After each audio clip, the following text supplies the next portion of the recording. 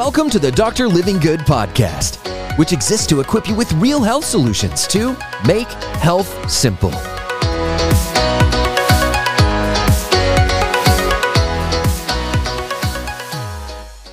Sun's gone, depending on your temperature or where you live in the country. You're not getting vitamin D naturally, so you got to supplement with it. Why? Research shows 1.77 times more likely to get a specific viral infection if your vitamin D levels are low. So, yes, taking it. Okay, but one, how much are you taking? Two, do you have the absolutely needed counterparts? If you have learned about vitamin D and you have not learned to take these things with it, you are massively missing it. It might be useless, and what I'm about to show you, potentially harmful. But if you use it properly and your body can absorb it, it can activate it, and it can use it, it is an amazing defense system. We got vitamin D3, super important, decreasing your risk of getting it, 1.77 times greater risk if your vitamin D level is low. You got to have it above at least 20. I would recommend 50 if you get your blood levels done. Number two, you got to have vitamin K in the system to lower your risk of mortality rate, but also to not cause arterial sclerosis. If you're taking mega doses of vitamin D right now, some doctors, somebody told you to take it, you got prescribed to take it, that is toxic over time if you don't have vitamin K2. And then, if you want to, person laying in the sun right now, convert that vitamin D into a form when it hits your skin and goes into your body, or if you're taking oral vitamin D, you've got to convert it in order to use it, or it's useless.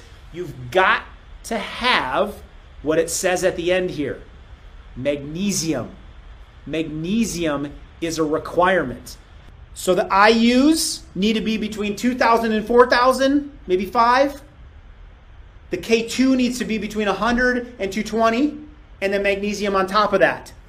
Guys, this is the amount of research. This was before the virus thing hit. This was before I knew that this was going to be happening and people are going to be going out of the woodwork trying to put vitamin D into their system for the rightful benefits of what it does to the immune system. But I sat down with this research before it was as relevant and as needed as it is now. And that's exactly how I created my vitamin D. This was done last year at the beginning of the year.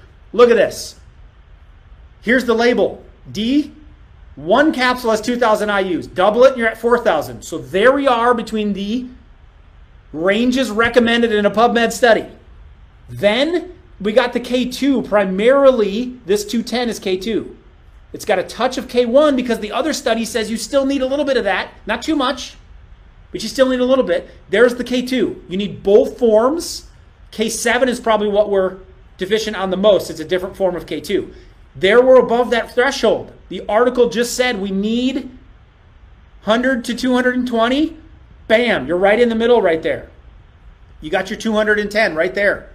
Okay, then we go vitamin A, which I didn't even talk about. That's the other fat-soluble vitamin along with vitamin E. You need all four of them to work together. Then we need magnesium, right?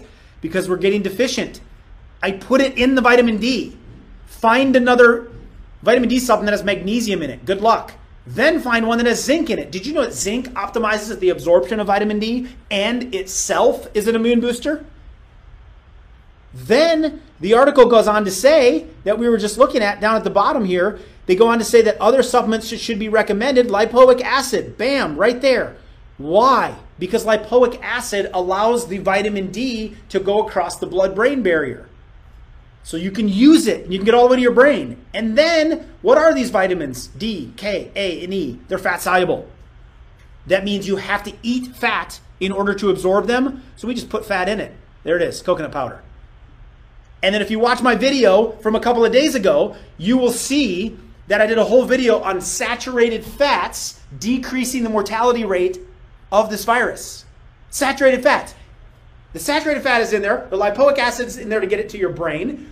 The zinc is in there to destroy viruses and to boost the immune system. It also optimizes vitamin D. You got magnesium in there, so when you are converting the vitamin D, you're not depleting your body of magnesium, which can cause headache and muscle issues.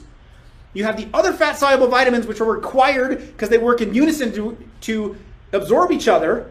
And you have the multiple forms of vitamin K, especially K2, so you don't cause yourself osteoporosis and you don't cause yourself arterial sclerosis. That is a vitamin D explanation like you've never heard one before. Hey, it's Dr. Livingood here. Thank you so much for listening today. If you found this episode helpful, it would mean the world to me to please leave a positive rating and a review. That way we can continue to get this message out to help people all over the world experience real health. See you next time.